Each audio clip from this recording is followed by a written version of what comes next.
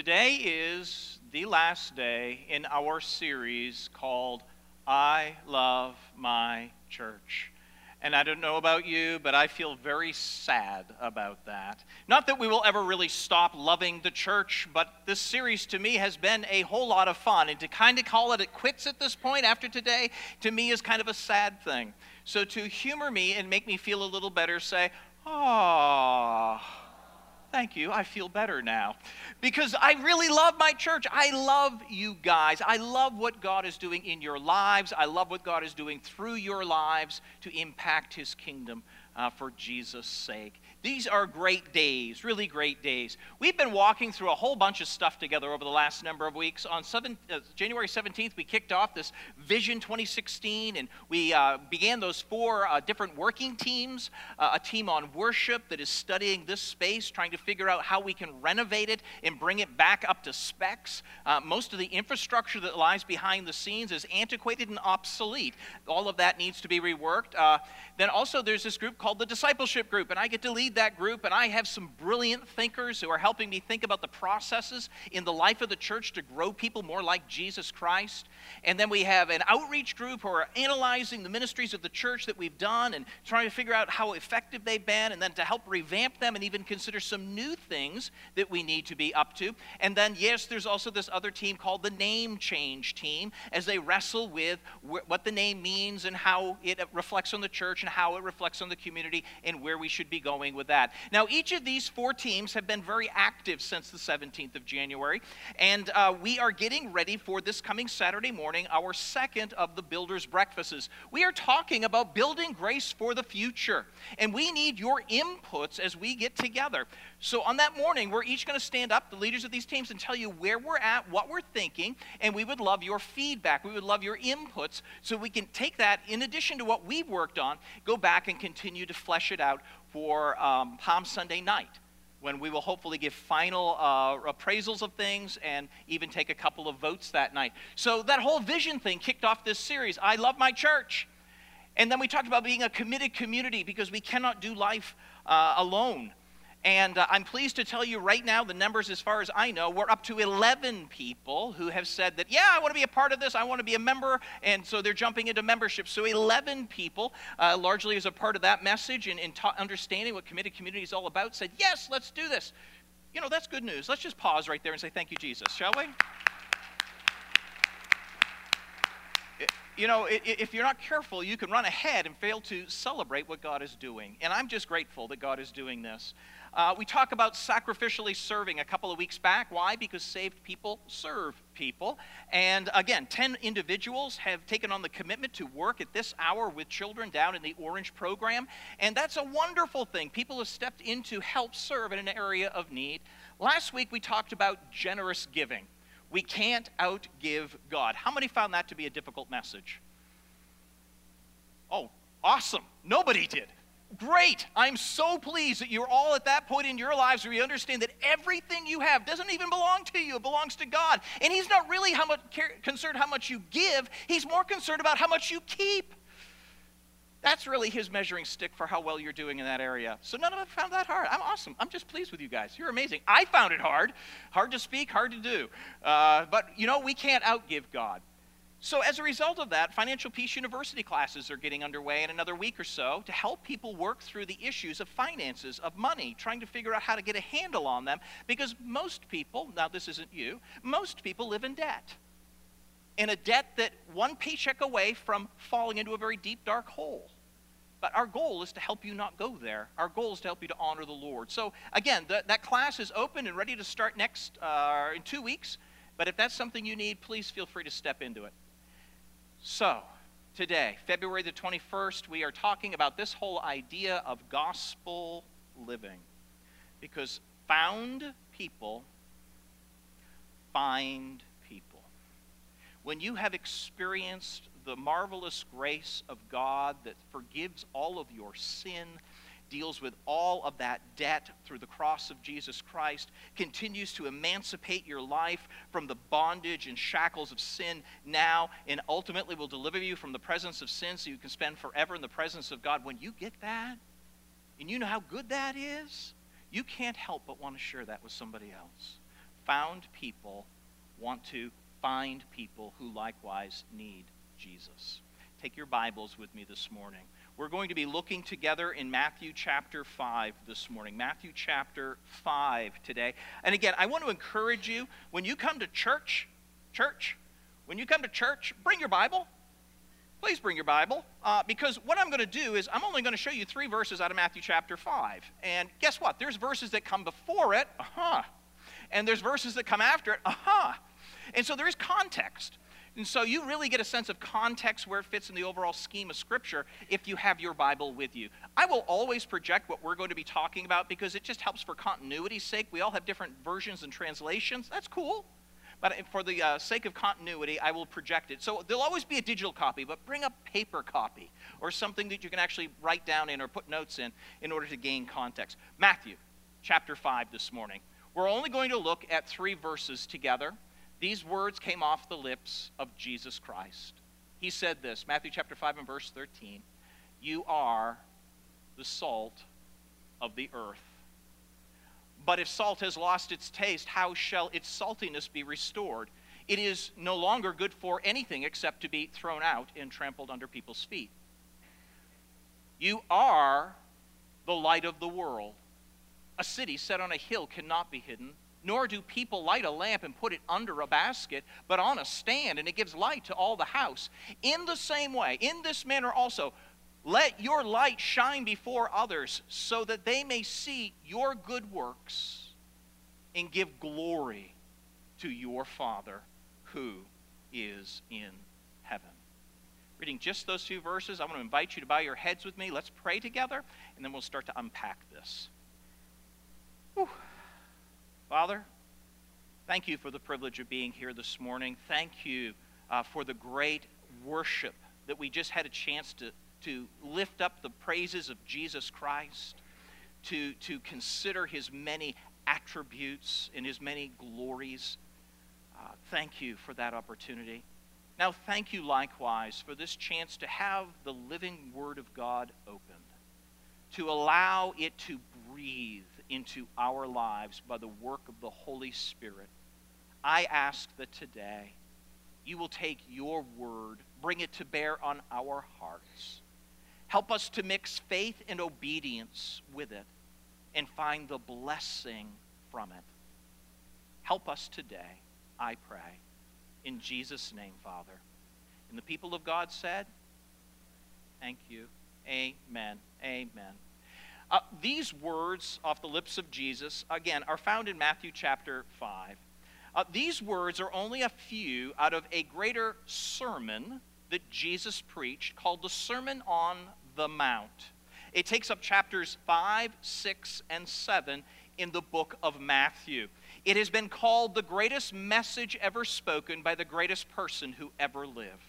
It is profound. It has truths that will blow your socks off and bless your life. In fact, it begins with the words, blessed, blessed, blessed, blessed, blessed. You want to be happy in life? You want to have your socks blown off? You want to live the best life you can live by the grace of God? The Sermon on the Mount explains to you how that happens. Now, all that to say is, I'm not going to drill down too deep this morning into this text, because starting right after Easter, we are going to do an expository series, verse by verse, through chapters 5, 6, and 7 of the Sermon on the Mount. We're going to start unpacking all of the incredible truth that Jesus Christ himself shared with us there. Do you want to know what to live and love like Jesus really looks like? We're going to start unpacking that. And so we're going to walk through that, and quite frankly, it's 3 chapters. There's a lot of good truth there. So it's actually going to take us from the end of Easter right through until September, back to church Sunday time, to do this expository series. So I don't know about you, but I've been outlining this, and I've been working this, and I am blessed. I had goosebumps all over working the text. It is so amazing. I hope you're jazzed about it, because we're going to go there together in the weeks to come. But all that to say is this. I'm not going to go real in depth here, because I don't want to steal my thunder from then. So, but I do want you to get 2 phrases here. Just 2 phrases that came off the lips of Jesus for us to hear even today. He said this, "You are the salt of the earth." You are the light of the world. What he is saying is this: you are the salt of the earth. You are the salt of the earth. You are the salt of the earth. You are the salt of the earth. You are the salt of the earth. You are the salt of the earth. You are the light of the world. You are the light of the world. You are the light of the world. You are the salt of the earth. You are the light of the world. Whoa! What does that even mean? Well, think of it like this. Think of it like this. Every one of us has people in our lives. We have people who are unchurched. We have people who don't know Jesus yet. We have relatives. We have sons. We have daughters. We have grandkids. We have parents. We have spouses. We have neighbors. We have coworkers. We have friends. Friends that we know, people that we interact with on a pretty regular basis who are outside of Christ, who are outside of the kingdom. They're unchurched. They may have made some profession of faith in the past, but they're not living in community, which means that, whatever they said, I don't know, because Jesus made it very clear that if you're his, that you'll be connected into community and growing. So this much we know, these people are in our world. And our responsibility, according to Jesus, is you are salt in their lives. You are light in their lives for Jesus' sake. Now, salt has many properties. Salt can be used to preserve things. You salt fish, you salt meats in order to preserve them. So salt has a preservation factor. We'll talk more about that when we get into the series on the Sermon on the Mount. But salt also has the ability to add flavor. How many of you like to have the salt shaker handy when you eat a meal? I'm glad to see I'm not the only one. I have like this sodium chloride thing. I don't know what it is. I love salt. I love salt. In fact, my favorite brand of chips is salt and vinegar chips. I just eat them, and my mouth gets all swollen and dried out. I just love salt. We'll pray for you, Pastor Bill. Thank you. I probably need it. But salt has this remarkable ability to add flavor to life, or to food. But salt also has the ability to create thirst. And so what Jesus is saying is this: in the sphere of influence in our lives, we are that grain of salt that's meant to flavor people's lives. Our lives are meant to be such that they look at our lives and they think, oh, it can be like that? Oh, it can look like that?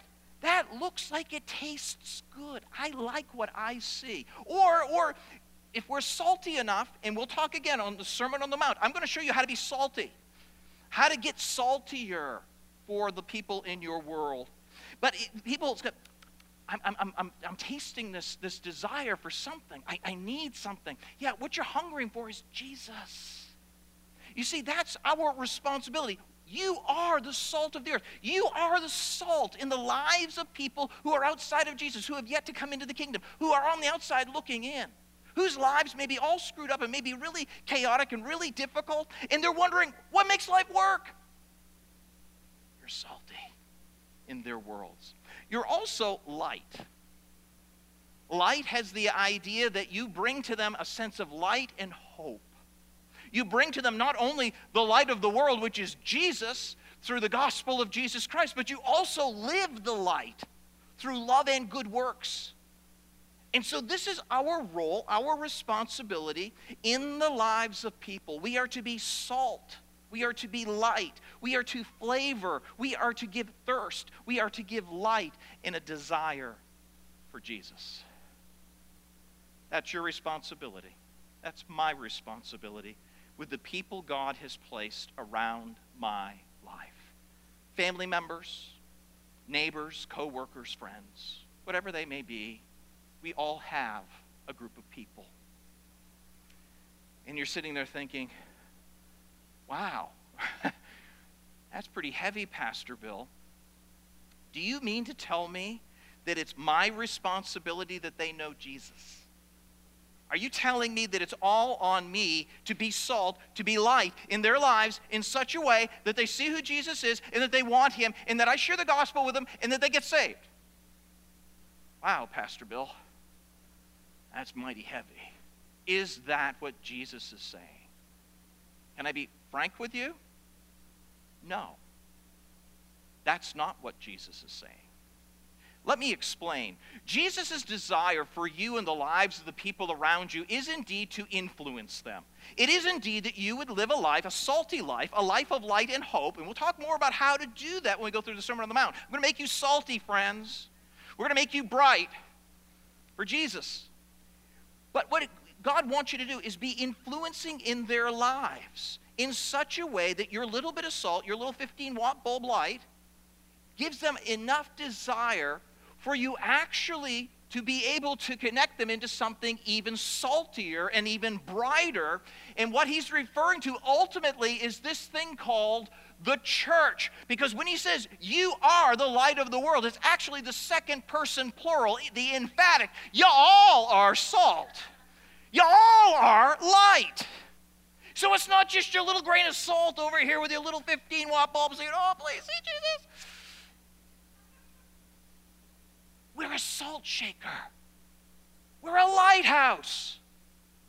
And so our goal is to be influencing and working in people's lives in such a way to become a bridge into biblical community where they can experience to a much greater degree the salt and light. Together, friends, we are better when it comes to reaching people with the gospel. It's not all on you.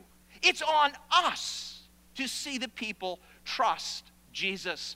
So it's as we invest in people's lives, being salty and having a little bit of light, connecting them into the greater church as we invite them into the salt shaker and the lighthouse of the church, that people can then experience Jesus in a much greater way than one person can ever do on their own. Does that make sense? Let me see if I can help flesh this out just a little bit more. I need a subject.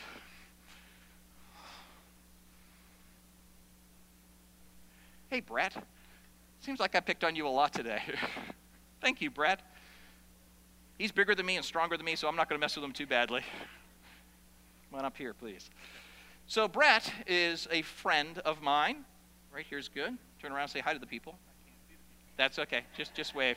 This is what Carrie has to endure, by the way. And so Brett's a neighbor, and he's a good guy, but he's a guy outside of the kingdom of God. He's a good guy, but he needs a relationship with Jesus, just like everyone ultimately does. Or at least the privilege of understanding the clarity of the gospel to make a decision around it by the power of the Holy Spirit.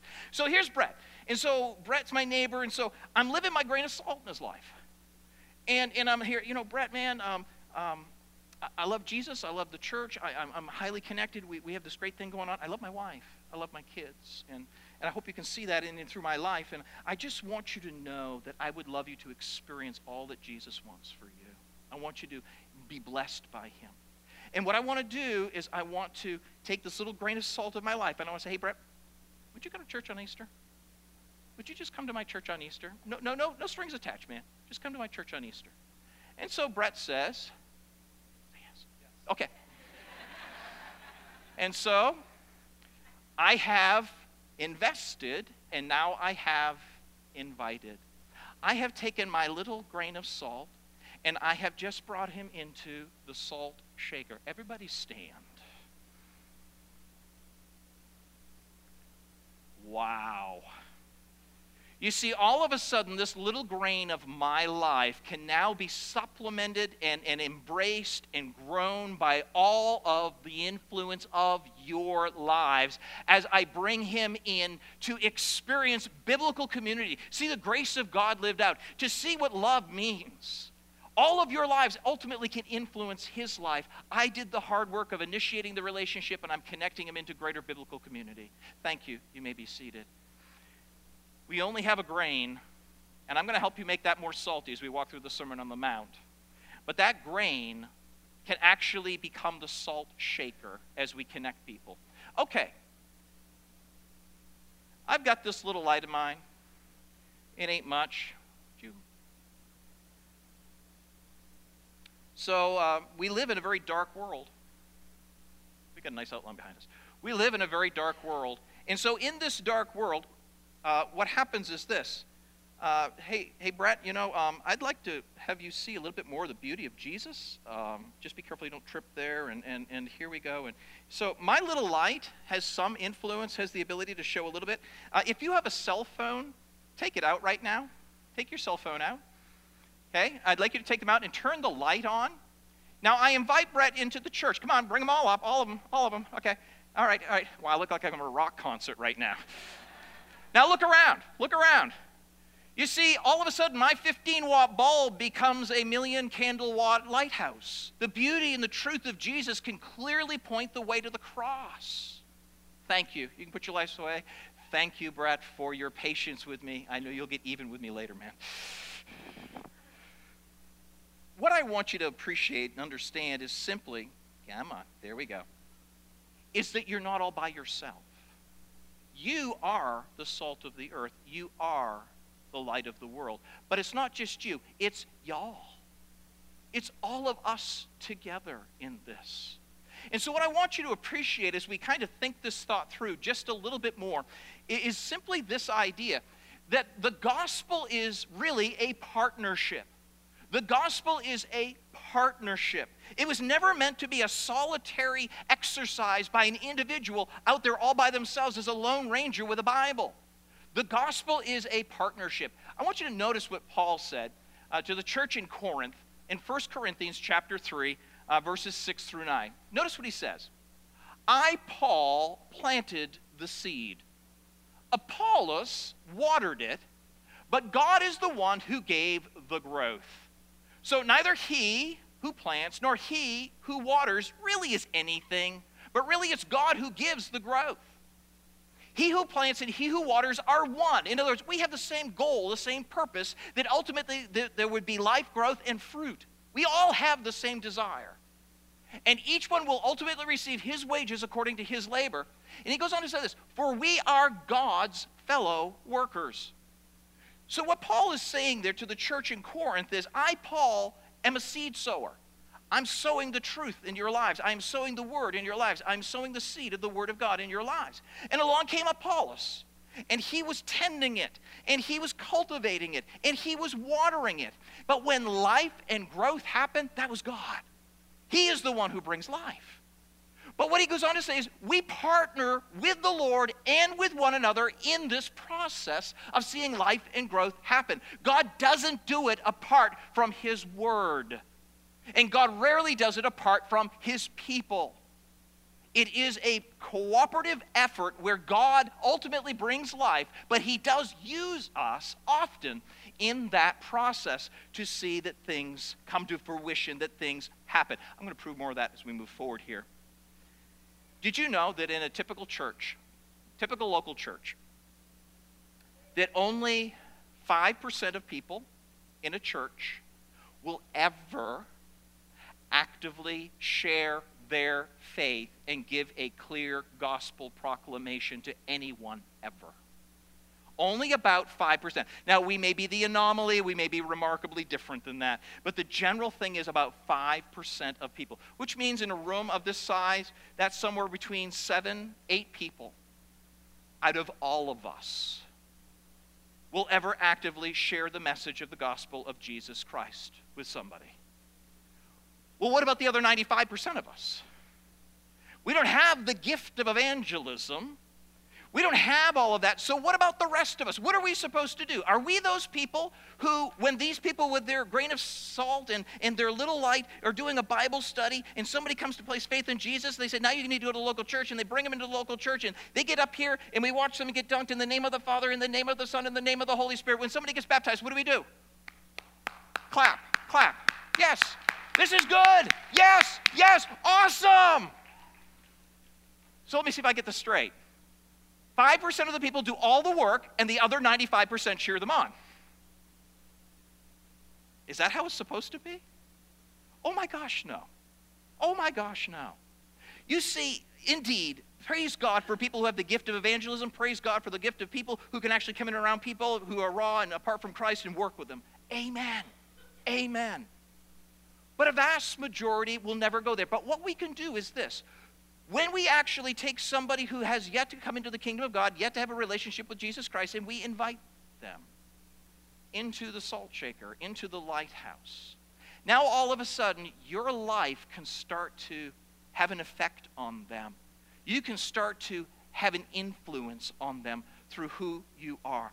Did you know that in the average person's life, a person who really has no Jesus in their life, or a person who grew up kind of turned off to church, that the average person needs 5 people that they respect, 5 people that have credibility in their lives, 5 people that they don't think are religious nuts, 5 people who they don't think are wackos, 5 people who they don't think are just off their rocker. They need 5 people, people who are intelligent, people who are educated, people who have jobs that are high quality and of high demand. They need 5 people that they have credibility in their lives to say, there's something to this Jesus thing. There is something to this. I mean, this guy is smart. This guy is intelligent. He's got it all together, and he believes in God. This gal, she's amazing, and she believes in God. There must be something to this. And so it takes about 5 credible witnesses in the life of an individual before they really start to contemplate the claims of Christ. Then it takes somewhere between 7 and 14 clear proclamations of the gospel of Jesus Christ before they will respond by embracing Christ with their lives. That whole process plays out much easier and better in the context of the people of God than our meager little efforts on the side where we get rejected and we give up. So the point is this: the gospel is a partnership. It is the people of God using all of their gifts, all of their love for God, their willingness to sacrifice toward one another to evidence the beauty of the gospel of Jesus Christ.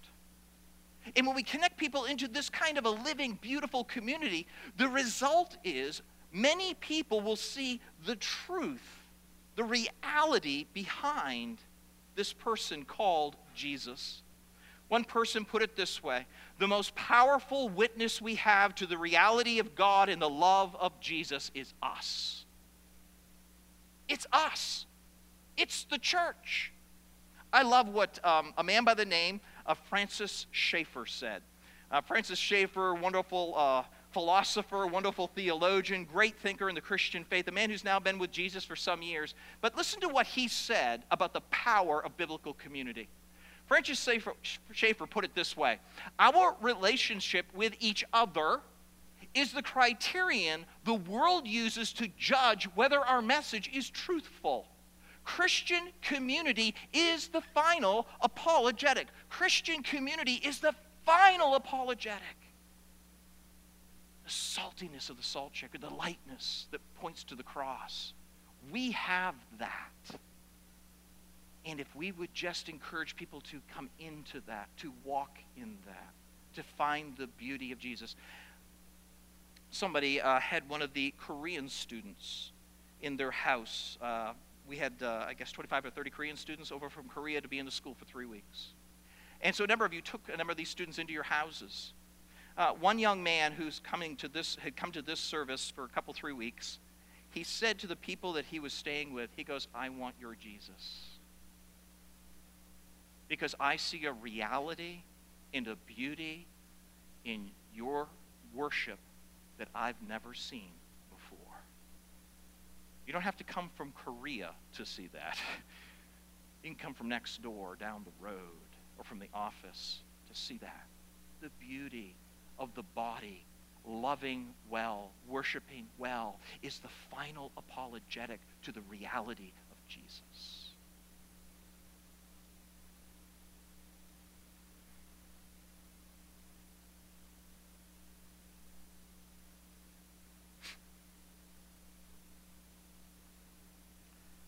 The gospel. The gospel is a partnership.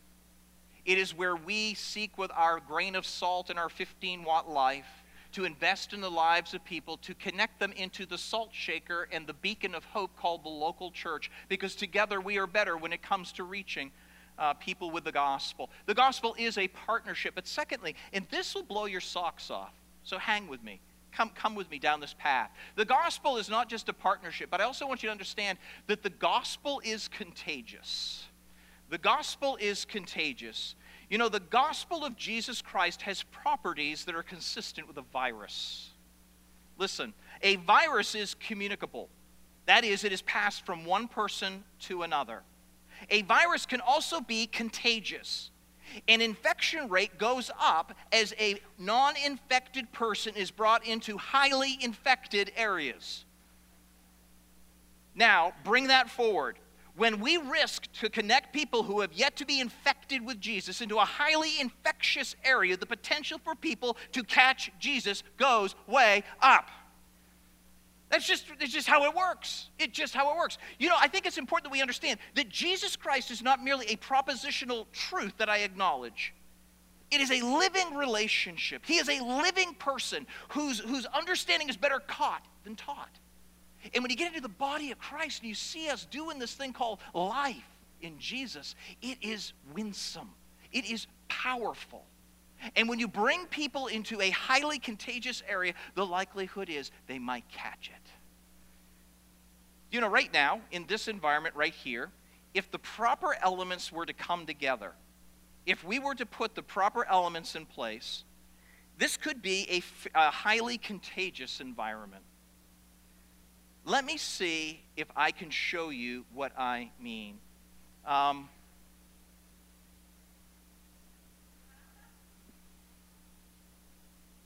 see people already clutching their lips. Okay, keep trying. Here we go. I challenge you to watch this whole video without yawning. For many of you, seeing me yawn just now was enough to make you want to yawn too. But can you suppress it?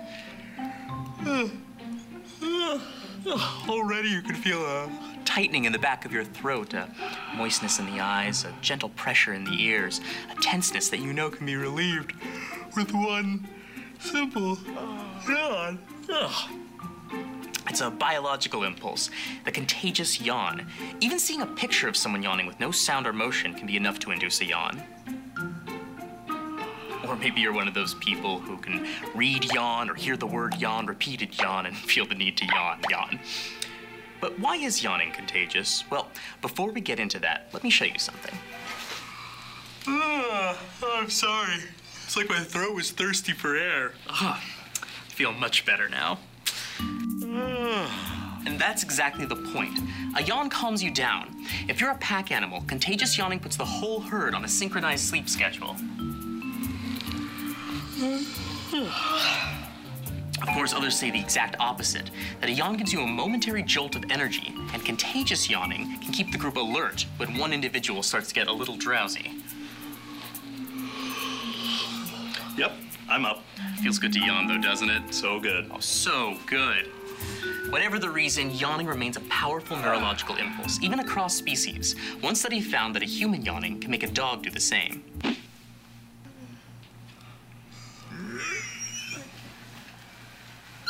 Now, you may be saying, I have no idea what you're talking about. I could watch people and dogs yawn all day long and not feel that weird breathless feeling in my chest or a vague buzzing in my ears. And if that's the case, you very likely have a neurological disorder that inhibits the development of empathy, like schizophrenia or autism. In fact, doctors use contagious yawning to diagnose these very conditions.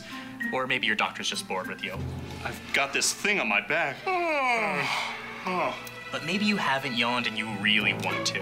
Maybe this whole ordeal has been agony for you, where you've wanted nothing more but to breathe deeply, stretch your jaw, and just yawn. And yes, it counts as a yawn if you do that weird thing where you try to yawn through one nostril. Or if you try to yawn without opening your mouth so you look like a frog that's about to vomit. But if you've truly resisted, then congratulations. You made it to the end of the video without yawning. You also put yourself in a lot of discomfort just because some stranger on the internet told you to, so I don't know who the real winner is here. Okay.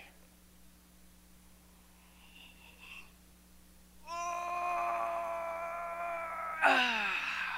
yeah, that felt good. Who yawned? Oh, yeah, look at the hands go up. Look at the hands go up. You see, what happened is I created an environment where a yawn went viral and became contagious. Because not only did we have the stimulus of the yawn, but I also turned the temperature up in here by 3 degrees and put decaf coffee out there. I'm kidding on the coffee, okay? I just want you to know that. The coffee is the real stuff. But the truth is this.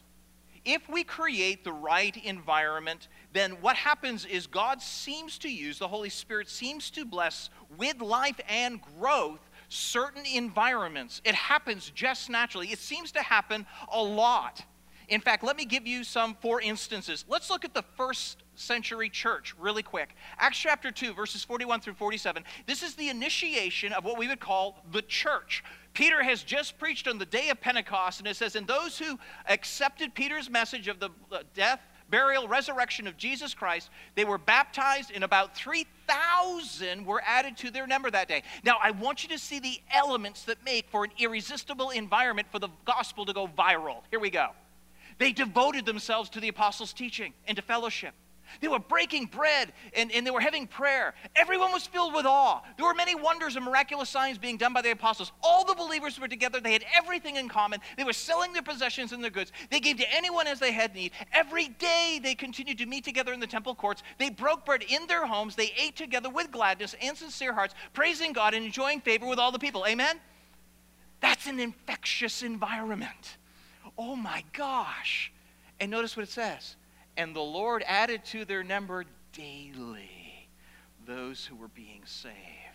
So all of a sudden, on the day of Pentecost, the Holy Spirit descends. There's this outbreak of the gospel. There is this outbreak of new life. But I want you to notice, it didn't just end there. This was a very infectious environment, and it went viral. It goes on to say this in Acts chapter 4 and verse 4. Many who heard the message later on believed, and the number grew to about how many? It began with how many? 3,000. Oh my gosh. Rapid growth. This thing's going viral. This thing's becoming an epidemic. It goes on to say this in Acts chapter 5 and verse 14. More and more men and women believed in the Lord and were added to their number. It says this in Acts chapter 6 and verse 1. In those days when the number of the disciples was increasing, this stuff was going viral. The elements were in place, and there was such a proper positioning of these things that God chose to bless it with a viral movement of the gospel. People were getting saved all over the place. But that's because the right elements were in place, and people's lives were being radically transformed. And so this is exactly what Jesus said was going to happen. In Acts chapter 1 and verse 8, just before Jesus Christ went back to sit at the right hand of his Father in heaven, he said this, you are to take this good news to Jerusalem, to all Judea, Samaria, and to the outer ends of the earth. And so it was a local outbreak, the gospel was, in Jerusalem. And then he says, guess what? It's going to go viral and it's going to start to spread. And it went into all Judea. And then it went into all Samaria. And then by the end of the first century, it not only became an epidemic, but by the end of the first century, the gospel became a pandemic. All through the then known world, tens of thousands of people were giving their lives to Jesus Christ. This is what can happen when a people of God believe God, live for God, and connect people who need God into the mix. The salt is salty, the light is bright, and people naturally come in an environment like that into a relationship with Jesus Christ. You say, I'm still not convinced, Pastor Bill. Still not sure I understand. Well, I'll tell you what. Okay, let's get a little more specific here. Wikipedia gives this definition of an epidemic. An epidemic happened here, by the way.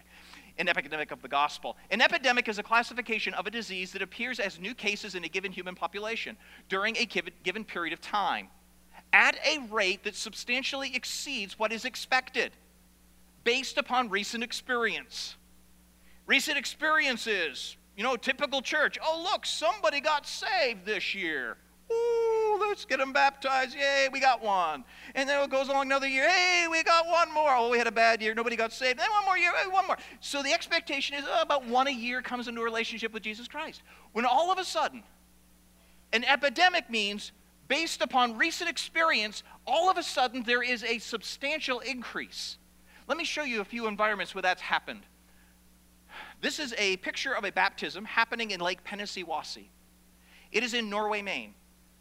The gentleman who's doing the baptizing there is a man by the name of Michael Booker. I graduated from Bible college with Michael Booker. After I left my home area, Mike Booker moved into the area and started a church in South Paris, Maine.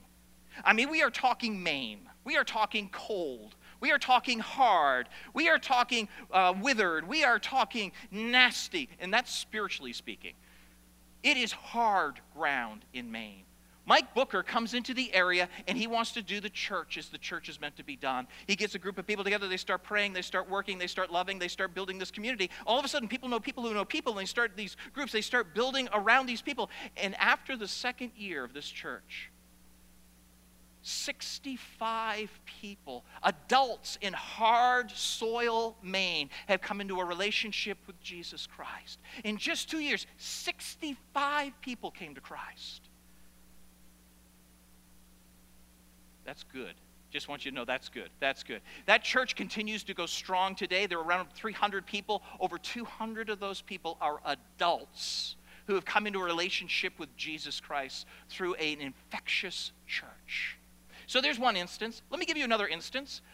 This happens to be me. About 10 years ago, I'm standing in a baptismal tank in a Baptist church in Canada.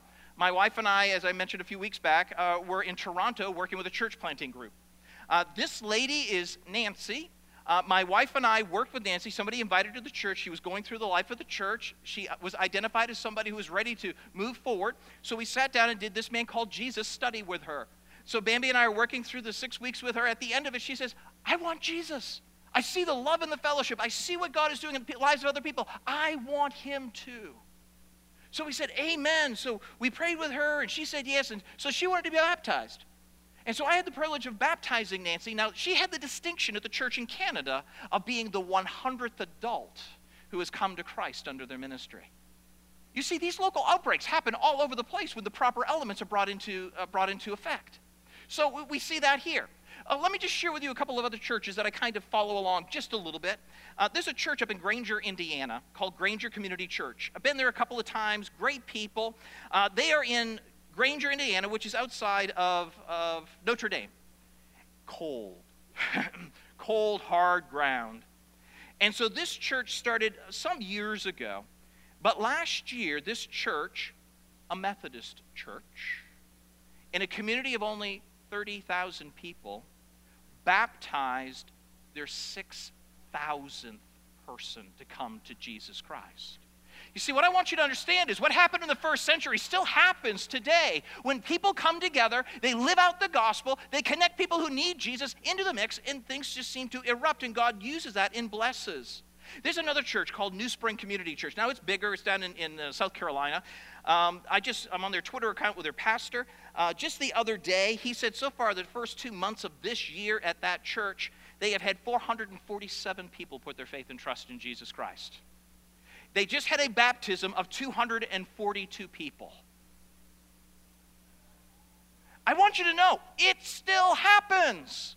It still happens. Where the people of God get excited about the truth of God, start living it out, start connecting people who need a relationship with Jesus into the midst of the salt shaker and the lighthouse. People get infected. They get sick with Jesus.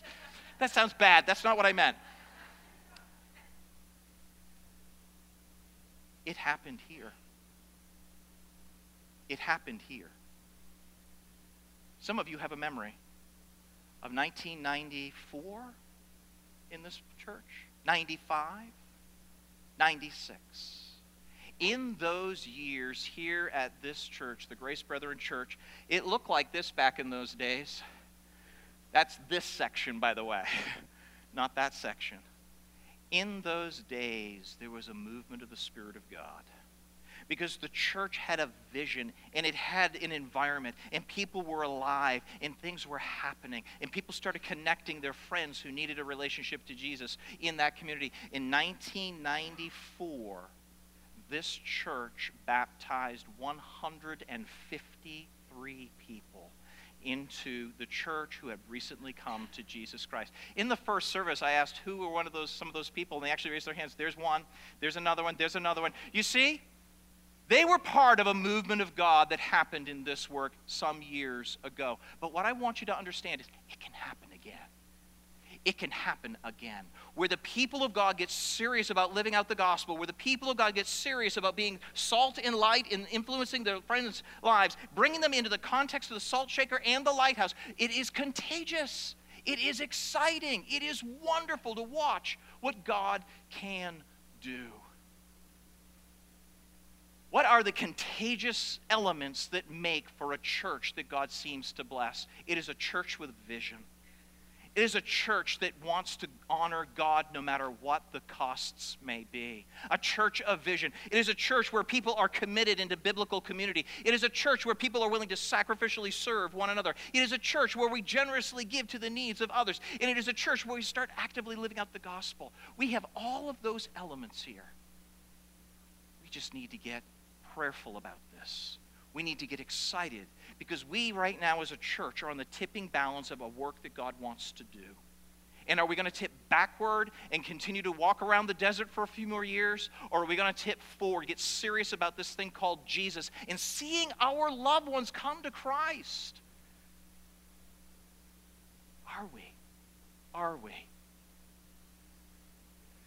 The gospel is a partnership. It's not expected that you're going to do all the work on your own out there somewhere and hopefully lead somebody to Jesus. It's not meant to work that way. You are salt, you are light. Use your influence to connect them into the salt shaker, the beacon of light. Together we are better when it comes to reaching people with the gospel. The gospel is a partnership. The gospel is contagious. And I just want to close with this. The gospel's goal is disciples, not just converts.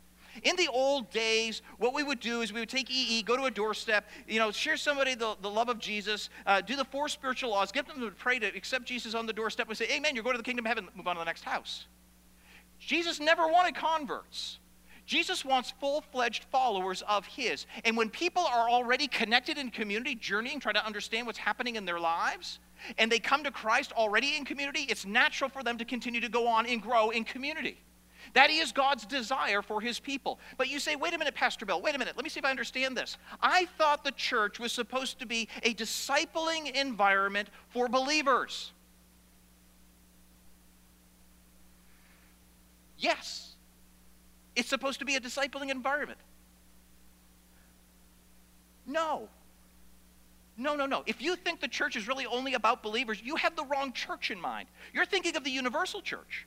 You're thinking of that spiritual body of Christ, the bride of Christ, where all true believers throughout time, in spite of geography, are part of the universal body of Jesus Christ. The local church has always been an ad hoc mixture of those who are committed and those who are wondering what that means. Of those who are saying, I'm going there, and others say, where? People who say, I'm into the kingdom of God, and I'm all in. And people who say, how do I get in? The church has always been this group of people who were the committed and those who are questioning. It always has been that way. Think of it this way. Jesus called 12 men to follow him. Those 12 men are often referred to as the 12. Oh, so Jesus was discipling them. I want to ask you a question. When did they really know who Jesus was? After the resurrection. Wait a minute, you mean you can disciple people before they know Jesus? Yes. We do it all the time. If you're a parent here and you brought your kids here, your kids are unsaved when they start out the nursery. I just want you to know that. Okay, your kids are pagans in the nursery. So we put them in the nursery. And in the nursery, we start discipling them. Jesus loves the little children, all the children of the world, red and yellow, black and white, they are precious in his sight. Jesus loves the little children of the world. So we start out in the nursery with these pagans that don't know Jesus yet. We start discipling them as who Jesus is. We start to give them an understanding of who he is. Then they move into the Sunday school where they are introduced to flannel graph Jesus. We put Jesus up there, and we put his disciples around him, and they feed, and they move him over here. And finally, they see him on the cross. He's like this, and of course, it's made of flannel graph, so it's not too grotesque. And so they're learning the story of Jesus. They're being discipled towards who he is. And then they move into youth group, and a youth group says, these are the claims of Christ. Are you willing to bear these on yourself and no longer ride the coattails of your parents' faith? And then the moment of evangelism happens, where the gospel is preached, they embrace, and they go on to be discipled. That is how it works. It has always worked that way. It's meant to work that way.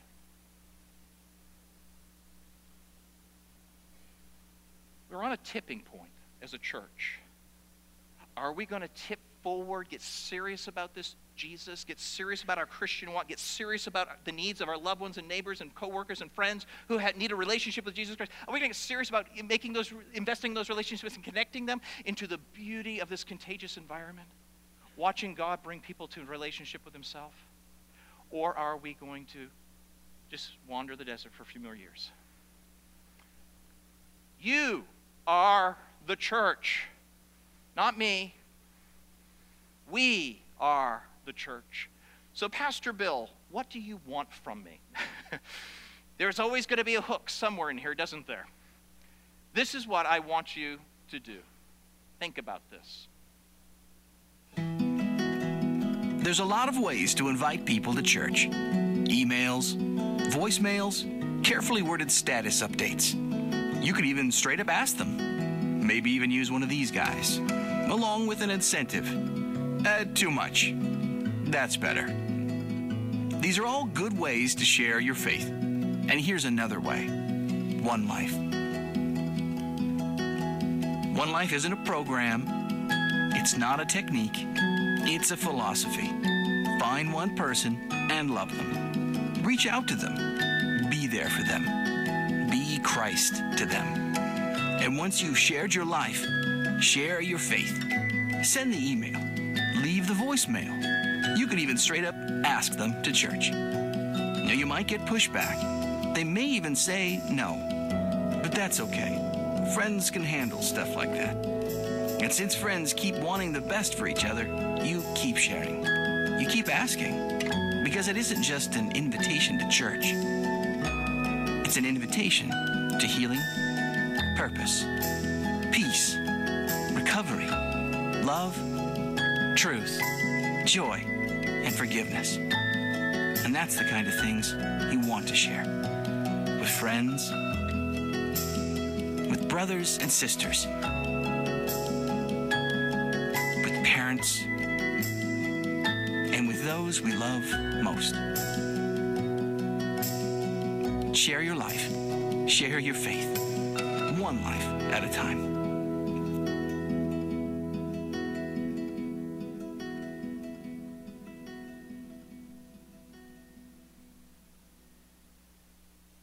You are the salt of the earth. You are the light of the world. Wait a minute. Y'all are the salt of the earth. Y'all are the light of the world. Who's your one life? Who is that person in the sphere of your influence that you need to start investing in? You need to start coming alongside, start dropping hints, start sending a text message, start just influencing them. Because I just want to say that there's probably never going to be a better time to invite people to come to church than Easter. Just around the corner. I think of that and it scares me. Time goes so fast. But I just want to say, we're going to use something that's in the culture right now as a backdrop for the Word of God as we meet each week leading up to Easter. We're going to use this thing called Risen, the manhunt that changed the course of human history. I'm going to see this tonight. I've already talked with a number of individuals who have seen the movie, and they have been highly impressed. The point is this. We're going to talk about stop playing it safe. You know, risk a little bit. Find out the truth. CSI, crime scene investigation. Is this a myth or is it a miracle? And then on Easter, we're going to talk about the greatest comeback in history. Amen? Jesus rose from the grave. How do we know? We're going to talk about that. And then we're going to talk about Jesus wants you fully alive. The same one who said, I am the way, the truth, and the life. No man comes to the Father but by me, also said, I have come to give you life, and that you would have it abundantly. And we're going to talk about that. And then we're going to talk about the Sermon on the Mount. Blessed, blessed, blessed, blessed, blessed. Who's your one life? Who's your one life? Who's your one life? Be salt, be light, invest, invite. Let me pray as the worship team comes up to play us out. Oh, thank you, Jesus, that you have made us salt. You have made us light as we come to you. And indeed, Jesus, may we become saltier and brighter as we walk with you. But make us as a church salty. Make us as a church bright. And may we create an environment where the Spirit of God is pleased to bring life and growth as we seek to honor you and exalt Jesus.